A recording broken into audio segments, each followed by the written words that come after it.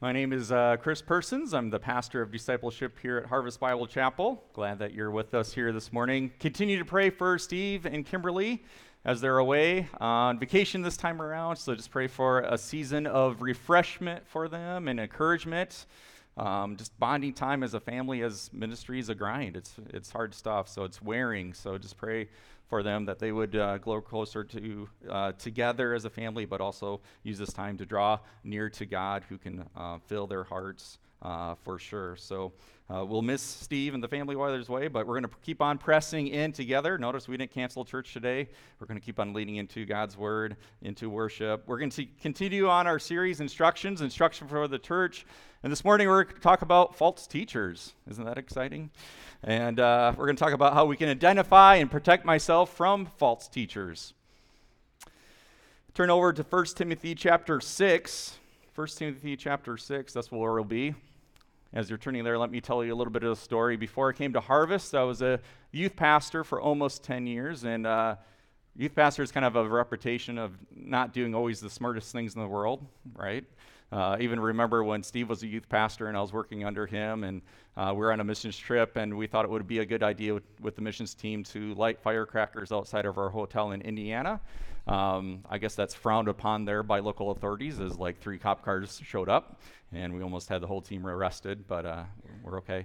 But I was thinking back to my youth pastor days, and one thing that we did almost every year was to go, my family grew up just outside of Whitewater near St. Charles, so it's a beautiful area. We lived out in the country, and we had a plot of wooded area with a creek running through it. So one thing that we always used to do was to have a camp out down there with the kids, like in the springtime, or right after, I should say once after school got out, we'd have a big like bash and do a camping trip out there and that kind of stuff, and it was a lot of fun with the kids.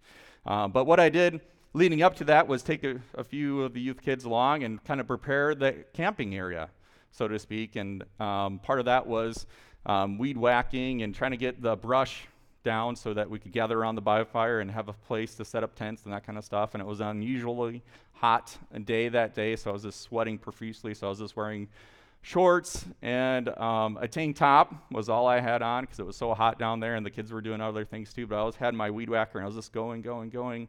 And guess what I came across? I didn't know it at the time, but poison ivy, right? Any of you have gotten poison ivy before? Yeah, it's pretty brutal, right? You get like blisters. I had blisters all over. I didn't realize that like when you weed whack poison ivy too, it's like even worse because like the juices from the plant then splatter all across your body and that kind of stuff. So I had like blisters all up and down my legs and then on my arms, on my chest even. My ankle was so swollen that I could like hardly walk on it. And it was just not a great weekend. It didn't end up being a great weekend, at least physically for me. And you know what I wish I would have done? Like, over the years, like that was my first time getting poison ivy, and I grew up in this area, but I've had tons of people like warn me about poison ivy, right? Like, hey, be cautious of this. This is the real deal. This could happen. And I was like, oh, yeah, it won't happen to me, right? But I wish I would have heeded the warning, like what it looks like. The saying is like, leaves a 3, let it be. Like, I wish I would have paid attention to that. Also, I wish I'd been more cautious about how it spreads even on your skin. And even being more aware of the consequences, like if I would have seen a picture of what poison ivy, how bad it really was, maybe I would have been a little bit more cautious of it, right? Also wish I would have took more preventions in the first place, like wearing long clothes opposed to a tank top and shorts. Wish I went to use the weed whacker maybe, or even would have rinsed off right afterwards to try to get those juices off just to protect myself from it. And if you remember back a couple weeks ago or a few weeks ago when I preached last time, we were talking about, I brought up the elders have 3 Ds that they really focus on, direction, and then I spoke on church discipline, right? And today we're going to flirt a little bit with doctrine, all right? Looking at doctrine, not so much the doctrine that we believe, but how we can identify false doctrine, all right, and false teachers to preserve the purity of God's word and sound doctrine instead. And just like our mission is twofold, just like I had my illustration of poison ivy, I wish I would have took more cautions with that. In 1 Timothy chapter 6, we're going to see there's cautions, like warning signs to look for in a false teacher. And then he goes on to explain how we can protect ourselves. It's like I wish I would have protected myself better from poison ivy. There's protections that we can take and safeguards that we can take against false teaching. It's interesting to find out that the Bible, there is a distinguish between false teachers and false prophets, even though there's a lot of similarities as well. Today we're going to focus on false teaching instead, or teachers, but a false prophet is really somebody that is sent by Satan, all right, directly, to keep those who don't know God from knowing God. And they're really designed, and they set up false religions, and they set up cults. False teachers are raised up not by Satan, but by, anyone know? We're going to look at it in a little bit, but actually by people. And Satan definitely influences and uses them, but they're raised up by people. And I'll come back to that in the message a little bit later. And false teachers are more of a direct assault on the church itself, picking off the vulnerable in the church. False teachers are really predators under the umbrella of Christianity. So it's going to be a pretty serious topic again this morning, so let's make sure that we go to the Lord in prayer here first. Lord, I just pray. There's a sense of urgency and caution. There's a righteous anger I can sense from Paul as he wrote these letters, or this letter to Timothy, as a warning, as a precaution that there are false teachers among us that are predators preying on your people, Lord. So we just pray that we'd have open ears to hear the message you would have for us today. Let us heed these warnings seriously and protect ourselves against all false teaching, Lord, and really, in doing so, preserve the purity of the gospel and the word of God that is in our laps even now. Let us be men and ladies of your word, devoted to it. So we just pray these things, and I just pray that I would get out of the way. I'm a flawed messenger for sure, Lord. I just pray that you would, though, speak through me and give me the words to say. In Jesus' name, amen. So when you think of warning signs or caution signs, there might be a picture. Is there a slide? There we go. 3 warning signs. And living in Minnesota, you've seen probably a caution sign with a deer on it, right? Before. And what is that telling you? That's telling you to beware. There could be deer in this area, and they could cross the road. And if you hit a deer at high speeds, it could be kind of a bad thing, especially for the deer, but even for you. And but when you see these signs, it doesn't necessarily that you mean that you automatically slam on the brake and swerve, because it doesn't guarantee that there's a deer there. You get what I'm saying? Like, you could cause the accident by slamming on the brake and swerving, and there's no deer there, right? So it's a caution. It's be alert, be warning. And these cautions in 1 Timothy 6 is kind of the similar way. It doesn't mean there's always going to be a guarantee of a false teacher there, but it's like, be alert. That's kind of a yellow flag. Watch out. It could be a false teacher here. And we're going to approach it that same way this morning. So go with me, 1 Timothy chapter 6. We're going to start in verse 3. It says, if anyone teaches a different doctrine, all right, a different doctrine from what the Word of God actually says, and does not agree with sound or healthy words of the Lord Jesus Christ and the teaching that accords with godliness. All right, so Paul's just gearing up. He's about ready to share. These are the things you need to be cautious about concerning false teachers. Now, I usually don't do this, but flip the page over and just go to verse 20, all right? You can probably relate to this. Sometimes, when you're stating an argument, you kind of put it out there first, and then you explain it, and then at the end you kind of come back, like you bookend it, like on each side before you actually go into what you're going. So I just want to show you what Paul says in verse 20 and 21. It says, "O Timothy, guard the deposit entrusted to you," right? The word of God. "Avoid the irrelevant babble and contradictions of what is falsely called knowledge." So there's going to be some under the umbrella of Christianity who say, this is truth, and be careful, because it could be false if it's not directly from the Word of God. And what are the ramifications? Verse 21, "For by professing it, some have swerved from the faith." You see the attack on the church there? Some have swerved, that so-called believers, right, have swerved from their faith because they've been taken captive and fallen prey to predators of false teachers. All right, so you see the 2 bookends, and now let's go into the meat of what Paul actually had to say. Verse 4, what's our first warning sign or caution? A false teacher, he is puffed up with conceit. The word conceit means excessive pride in oneself, and understands nothing. Usually a person that has excessive pride, right? They're a know-it-all, right? I know everything. Like, just come to me, and it's all about them and attracting people to them. And Paul's saying the ironic thing is, these are people with excessive pride, these false teachers under the umbrella of Christianity. Reality is they really don't know anything, all right? But they come across as they know everything. So the first warning sign of false teachers have puffed up pride. False teachers have puffed up pride. Which is interesting, right? Because if you're a true follower of Jesus Christ, whether you're a teacher or just a follower of him, which we all are called to be followers of him, what did Christ model? Did he model pride? No, the exact opposite. He modeled humility. He came to seek and serve the lost, right? Read Philippians chapter 2, talks about the humility of Christ, even to the point of death. So a warning sign is if somebody proclaims to be a teacher of God and a follower of God, but yet has excessive pride, which is the totally opposite of what Christ had, that's a warning sign. That's a caution.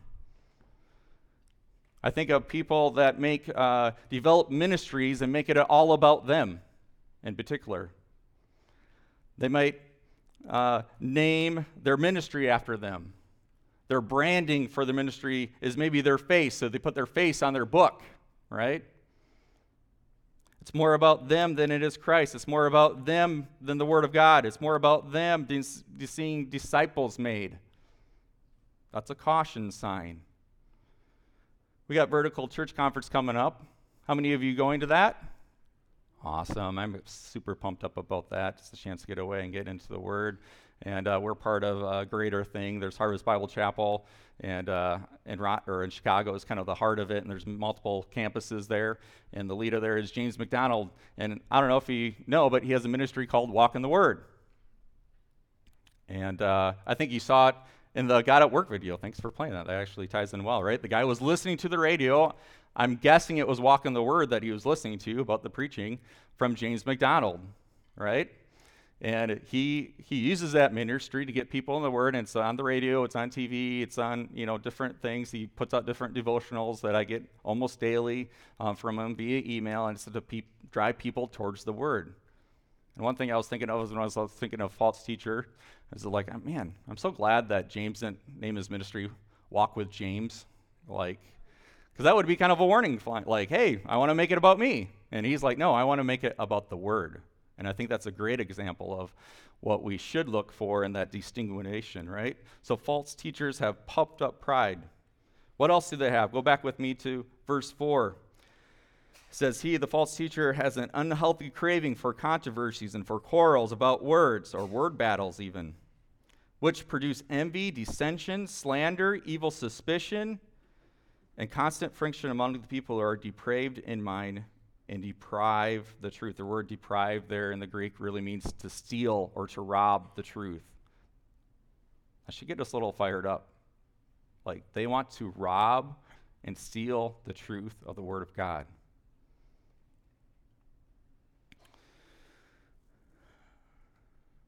Because they are proud and because they're ignorant, they do not understand that they obsess over terminology, and they attack the reliability of God's Word.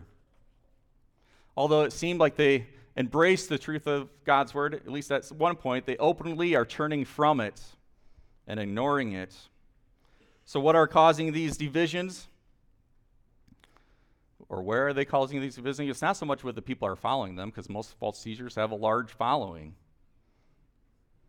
Because their message is a message of love and tolerance and acceptance, only good, and how you are good. And it's that message over and over and over all the time. The tension is brought up with other, maybe what would you call sound or healthy preachers of the Word of God. And their churches, that's where the tension's brought up, because they're picking off, they're preying on the church and the church body, and there's tension between the healthy churches and the unhealthy churches. To understand this more clear, just turn over a couple pages to 2 Timothy chapter 4. 2 Timothy chapter 4, just starting in verse 1. This is Paul again writing to Timothy. It says, I charge you in the presence of God and of Christ Jesus, who is the judge of the living and the dead, and by his appearing his kingdom, preach the word of God, be ready in season and out of season. Does that verse sound familiar? It should. We have these things called the 4 pillars at Harvest Bible Chapel, and one of them is unapologetic preaching, means that we're going to do it, our preaching straight from the Word of God, expository, verse by verse. It means that we're not going to avoid any kind of topics that are hard or difficult. Hopefully you got that from my last message on church discipline. We're not going to avoid certain portions of the Scripture. We're not going to just mangle it to make it what we want it to say. We're going to be ready to preach the Word in season, out of season, and the verse goes with that pillar that we have. For the purpose of what? To reprove, rebuke, and exhort. All right? When you think of false teachers, if you ever listen to a false teacher, which I don't advise you to, but they'll never preach a rebuking, reproving, exhorting like message. It just won't happen. That's not what they're about. Instead, they boast in the opposite of that in their preaching, that their message is one of love, tolerance, acceptance, and you can make religion whatever you want it to be for you. Well, if it's a message of love, if that's their philosophy, then was Christ really loving? Because he certainly had messages of reproof, rebuking, exhorting, right? Once again, proving that they're not really following who Christ is. With complete patience, going back to the verse, with complete patience in teaching, for a time is coming when people will not endure sound teaching. Right? There's going to be a time when people, under the umbrella of Christianity, say, like, oh man, I'm kind of sick of hearing preaching on reproof, correction, on exhorting kind of like messages, putting me into something greater. At some point, I just want to hear what I want to hear. But having itching ears, isn't that a great illustration? Their ears are burning. They want something to satisfy their hearing. They will accumulate for themselves teachers to suit their own passions. Remember in my intro, I said false prophets are more sent by Satan, and then false teachers are more raised to the top by the people. This is the passage that supports that. There's going to be people that are like, I have this desire and I have this want, and I want Christianity to look this way, so I'm going to raise up a false teacher that will tell me that it's that way. To meet the need, my own passions, it says, my own wants, my own desires. Verse 4, and will turn away from listening to the truth and wander into myths. I think that's about who God really is and who Christ really is. Go back to 1 Timothy chapter 6. I think false teachers, if I had to sum it up in some ways, I think they sound like self-help counselors or motivational speakers with really bad theology, all right? And it's really a damning theology. So false teachers, the second caution sign is false teachers are stirring up strife. They're causing divisions in the church. They're picking off people that were trying to follow Christ, and they're picking off those people that are wandering from the faith. I was watching a couple of YouTube videos this week in preparation for that, just, I guess, for education for myself and prepare for this message somewhat. But it's always interesting because, certain news broadcasting channels will have religions kind of moments, and they'll bring on two people that are totally in the opposite spectrums as far as how they view faith and that kind of stuff. And to be honest with you, one is usually somebody who's sound in their theology and really holds on to the Word of God and takes it really seriously, and then usually there's some loosey-goosey, and what I would say is a false teacher, really, in the end of things. They're a false teacher. And what's interesting, it doesn't really matter what the topic is. The conversation always goes the same, right? It doesn't matter what the topic is, the conversation is always the same. And kind of goes like this. It's you insert the topic here. Let's pretend this is the topic. We throw the topic in here, throw it out there. It doesn't matter what it is, right? And what starts off with, the the news guy is just like throws out a probing question, and it's like pouring fire in the gasoline because they know they're going to be on opposite ends right away, right? So the sound teacher will actually probably have his Bible on him or literally quote scripture, all right? And be like, hey, this is what the Word of God says, and blah, blah, blah, blah, blah, you know? And so he's just sharing what the Word of God says, which is really cool, and it gets me fired up. I'm like, yeah, that's great. But then how does the false teacher respond? Usually there's no comment to what the passage that was just read, right? Or to the Word of God. He just starts talking about how great God is and how he loves everyone and that God wants everyone's best. So what does the false teacher do? He's just like throwing some sprinkles in there, right? Over the topic, because who doesn't like sprinkles, right? And to hear that. And then as it goes, the sound preacher then kind of calls them out, right, a little bit. You can't just throw some sprinkles on there. What about the passage I just read? The sound teacher or preacher would say, is not the Word of God authoritative? And then the response of the false teacher will just remind the audience that God does not judge. He doesn't want anyone to perish, but he accepts everyone just where they're at. Whether they believe in what he believes or believes what you believe, it's like the same God, right? It's fine. So he's just like throwing some more sprinkles on the topic a little bit more there, and just telling the hearer what they want to hear, right?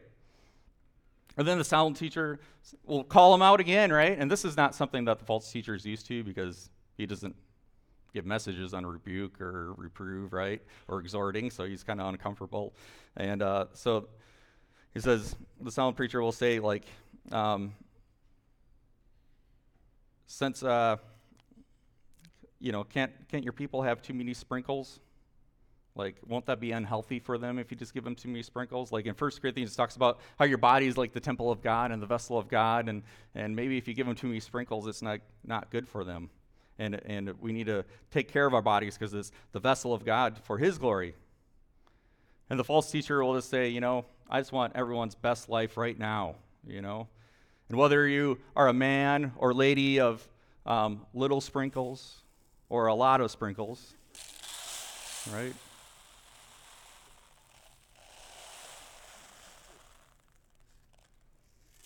God loves you just the same, right? And they're going to keep on telling you what you want to hear instead of what you need to hear, the truth of God's word. So the third caution or warning sign of false teachers is that they're going to give you a mixed up message. And we're going to see that in verse 5. Go back with me to verse 5. It says, and imagining the last part of verse 5, it says, imagining that godliness is a means of gain. False teachers, let's be real, false teachers live in make-believe land as far as their faith. They are daydreamers that drift far from false or from sound doctrine. Their message is one, that if you're godly, and if you're a godly person, you pursue God, then that's going to lead to prosperity, not only for the false teacher, but for all who are listening. That's the message. It's almost the same message every time. And that is referring to usually, almost always, monetarily. Verse 6, but godliness, so Paul's going to correct that theology, but godliness with contentment is great gain. For we are brought to nothing into this world, and we cannot take anything out of the world. But if we have food and clothing, with these we can be content. But those who desire to be rich fall into temptation, into a snare, into many senseless and harmful desires that plunge people into utter ruin and destruction. I think Paul's getting a little, I can just imagine him writing this. I think he's upset. I think it's a righteous anger coming out. He's upset he's ticked off at the lies and deceit that are leading so many people astray. This isn't like a Dear Diary moment in Paul's letter here. He's upset, and he's penning this out in righteous anger, and he says, you know what? The fruit of godliness is not gain, wealth. The fruit of godliness is contentment, right? Let me set the course right. And then in verse 10 it says, for the love of money is the root of all kinds of evil. It is through the cravings of some have wandered away. Once again, you get that wandering, that straying away, breaks my heart, from the faith, and pierce themselves with many pangs. Paul is trying to say, now that you understand that godliness leads to contentment, let me tell you what, if you just go after the great gain, the prosperity, what does that lead to? That leads to destruction. It's the opposite of what they're telling you. And you may be thinking, wait a second, aren't false teachers, don't they make a haul, like a lot of money and all that kind of stuff? It doesn't seem like they're leading to destruction. Well, let me tell you, I think the wrath of God is burning against them. And someday that's going to be poured out on them for how they led people astray from the faith. It's coming. So like I said, the third warning sign of a false teacher is they give a mixed up message. Hey, godliness leads to gaining a lot, everything that you want, prosperity. And the real message is from God's truth says godliness leads to contentment instead. Why do you think so many people follow them? Many false teachers, I think, are harder to discern than you think. Their words are as smooth as a serpent, and they're alluring to man's eyes or ears. Their lips are sugar-coated, and they're good at leading people astray right into destruction. Kind of reminds me of the Pied Piper, if you remember that story growing up a little bit. Right, the Pied Piper didn't get the money that he necessarily deserved, but what he did was play unusual and sweet-sounding music, right, that was alluring. And eventually, when he didn't get what he wanted, he led all the children astray, right, to kind of like destruction, or at least taking them away from their families.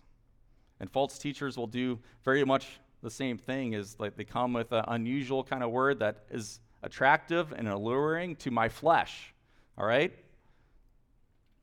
Not to my spirit, but to my flesh. And it's like, oh, that's under Christianity. That sounds kind of good. Like, they seem pretty happy over there. Like, maybe I want some of that too. And it's alluring, unusual words, false words. The mixed up messages they give, they have glimpses of truth, but sprinkled in a lots of falsehood. They butcher the word of God to contort it to please man, not God. Now that we understand the three warning signs or the cautions of false teachers, right? They have puffed up pride. They are stirring up strife. They give a mixed up message, a false message. Let's look at the safeguards. How can I protect myself then against such? Let's go to verse 11. It says, but as for you, O man of God, flee. Flee from what? Flee from false teachers and false teachings. Free from these things. Pursue. Instead, we're supposed to pursue what? Righteousness. What is right? Godliness, which is really a reverence for God, because false teachers don't have a reverence for God at all. We are to be God-like. And then we have pursue faith and love and steadfastness and gentleness, which is all fruits of the Spirit. Those are the healthy, godly things to pursue. Verse 12, and then fight. I like that word, fight. In the Greek here, translated to English, the word is agonize. It's a word used that is also corresponds with like military training or athletic endeavors that require extreme concentration and discipline to fight.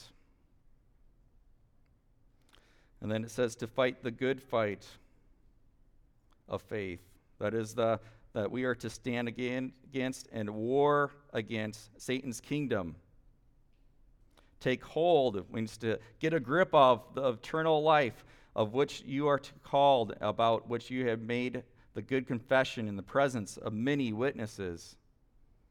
Think about making your confession of faith in the presence of many witnesses. What do you think of? I think of baptism, right? Like you make that personal decision to follow Jesus Christ as your Lord or Savior. Now you want to show people what happened inwardly, but outwardly, publicly, right? So we have baptism service, and there's many people here to witness your confession and how you hold fast to your faith now. Verse 13, I charge you in the presence of God who gives life to all things, and to Jesus Christ, who is the testimony before Pontius Pilate made the good confession. So he's just saying, just like Christ made his confession about his belief in front of Pontius Pilate, the ruler of the day, and plus all these other many witnesses. He's an example of how we're supposed to proclaim our faith as well in the presence of many witnesses. Verse 14, it says, then to keep the commandment. To keep the commandment literally means to keep the word of God, unstained and free from reproach until the appearing of the Lord Jesus Christ, which he will display at a proper time, he who is blessed and only, sovereign and King of kings and Lord of lords, who alone has immortality, who dwells in the unapproachable life, whom no one has ever seen or can see. To him be the honor and the eternal dominion. Amen. I think Paul's just saying, you know what? Remember that God is still on the throne. He's still the ruler. He's still in control. He has won. He continues to win, and he'll bring his win to finality someday. He's saying, you know what? False teachers are nothing in comparison to who God is. Nothing. Verse 17, as for the rich in this present age, he's kind of going back to let's have some sound theology once again. If you didn't get it the first time, let me talk to you a little bit more. For the rich in this present age, I charge them not to be haughty, right? The opposite, don't be prideful, be humble, nor to set their hopes on the certainty of riches, right? Be content instead, but on God, who richly provides us with everything to enjoy satisfaction, not just happiness, but satisfaction, right? They are to do good, to be rich in good works, not to rich in gain, but rich in good works, to be generous of their time, talents, and treasures, and ready to share, thus storing up treasures for themselves as a good foundation for the future, so that they may take hold of what is to come in life. So what are the safeguards then, protections from this passage? Well, as Paul was getting wild up in his letter here, he was kind of jumping around, and so I think I got it pretty well mapped out here, which verses go with which. But the first safeguard that you need to take for protection against false teacher is this. Run, because you remember the word flee from verse 11? It said flee. So you need to run from false teachers, because it said flee from these things, and to God's word. Remember it said to hold fast or to keep the commandments of the word of God? The word of God reminds us of what sound doctrine is. The word of God reminds us of who God is and that he's in control. It roots us in our faith and in our salvation. It lays a foundation for us to stand on sturdy ground. And it keeps Christ, not man, on the throne. So we need to run from false teachers and to the word of God, to the truth. Second safeguard for protection from this passage, you need to renew godly desires in your life. When he said flee, then he said pursue these things instead. He said to pursue righteousness, godliness, faith, love, steadfastness, gentleness. So we need to renew. When I have a tendency to wander is because I start wanting to make Christianity or my faith something that it's not, that appeals more to my flesh. So on a daily basis, I need to sit down in the Word and in the Spirit and renew my perspective. Renew and say, Lord, it's not about what I want, it's about what you want. And I know that's where I'm going to find my deepest satisfaction in. So on a daily basis, we got to ward off the flesh and instead pursue the godly desires. Just like he gave us the proper teaching in verses 17 through 19 about what to do with the gifts that we have and the money that we have. It's not about gaining resources and hoarding, it's about giving, being generous instead, renewing our godly desires in our life. And then a third safeguard that comes from the passage, retaliate. Retaliate by unifying our faith together. I don't know if anyone else paused when I was reading this passage, but I did, because in verse 11 he says flee, and then verse 12 it says fight. I'm like, that seems to be the opposite, right? How do I flee and fight all at the same time? That's why we use the word retaliate here. So I think it's more about running false teaching, going to God's word, going back to the body of Christ, right? And then retaliating together under the umbrella of our faith in the presence of many witnesses, we can fight against then false teaching, and we can say, not in this church, right? We're not going to wander off, but we're going to pull in instead, and we're going to retaliate against false doctrine. I think there's a illustration that will help us understand this a little bit better. And if you can go in your mind, think about, picture the African safari, all right? And you start thinking about elephants in your mind, herding together. And then picture that little elephant, that little Dumbo one, and he's with his herd, and they're maybe by a pool of water and getting refreshment, but he sees this other pool over there that looks pretty enticing, right? So he starts innocently kind of wandering off from the rest of the herd and going after what he really wants and desires instead. In doing so, naively, right, not realizing he's putting himself in a dangerous spot, right? Because the predators are in the way, right? And the bushes ready for opportunity to pounce on somebody that's vulnerable, right? Or pounce on an elephant that's vulnerable, right? So he wanders away, and the predators start pressing in. Now, he could stay there and try to fight on his own, which wouldn't be probably really wise. But what should he do? He should run back to the herd of elephants, right? He should retreat. He should run. And in doing so, he runs back to the hedge of protection of the elephants of the whole. And together, they can then ward off the predators, right? And there are some really cool graphics online, but they're too gory to put up on the screen. But how the herd can retaliate against predators together. They can be stronger together. And I'm not trying to make a political statement there, by the way, but they're just trying to make the safari great again, is what I'm trying to say. So just trying to appease both sides, give you what you want, But likewise, the same is for us, right? That other religion may sound more appealing to my wants, to my flesh.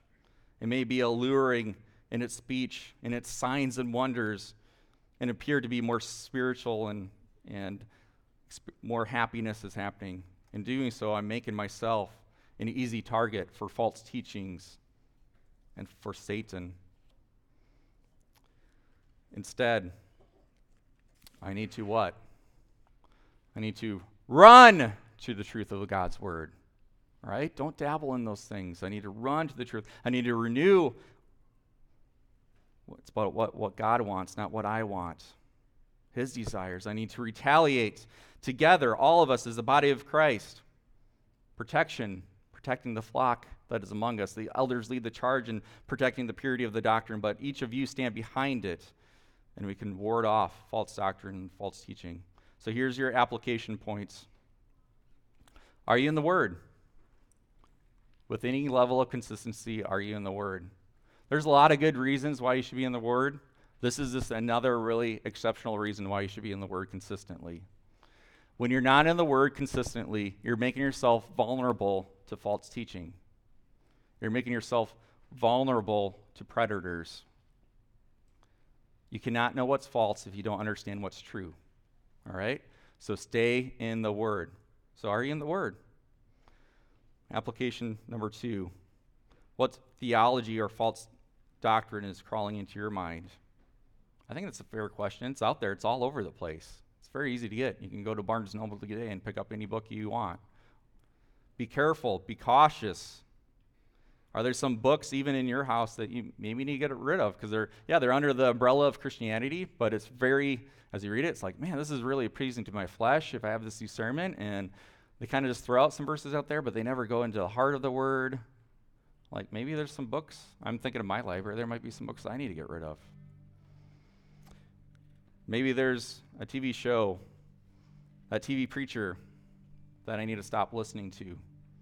Because once again, it's just telling me about how I can be happy. And I need to not have ears for that because it's leading me astray. Or that radio program that I need to stop listening to. Third application. Inwardly, all right, this is a heart check. How are you reframing up your religion, your faith, your Christianity? Are you making it more about what you want it to be or what you hope it to be? Or are you turning over those desires, those wants, and say, God, I just want what you want. Show me from your word. I want to lean in and press into that instead. Fourth, maybe you just need to commit to the church too. And I don't say that to twist your arms. I think this is one of the beautiful things about the church, about church membership, is the protection it can bring. When you roll under the herd, the body of Christ, and let us protect each other with sound doctrine, all right? And maybe today you need to talk with Matt DeCola or somebody else and get plugged in and get connected to the body of Christ and fall under the blessing of its protection for you. How to identify a false teacher? Warning signs. They have puffed up pride, they're stirring up strife, and they have a mixed up message. Run, safeguard yourself, run from false teaching to the Word of God. Renew godly desires in your life and retaliate by unifying together in this body of Christ. Lord, I just pray as we close, let us press in to understand you more and who you really are through your word, Lord. Let us not waver or be swayed. Don't let us have our ears tickled by what we want to hear. Lord, it's so easy to wander off. So easy to pursue happiness. It's so easy to make my faith what I want it to be. Lord, those are things that lead to destruction. Forgive me when I wander off, and I just pray if anyone here is wandering, that they would press into your word and press into the local church even this morning. Thank you for how precious it is, your word. Let us take seriously the purity of your word as authoritative in everything that we need for life and for godliness. Amen.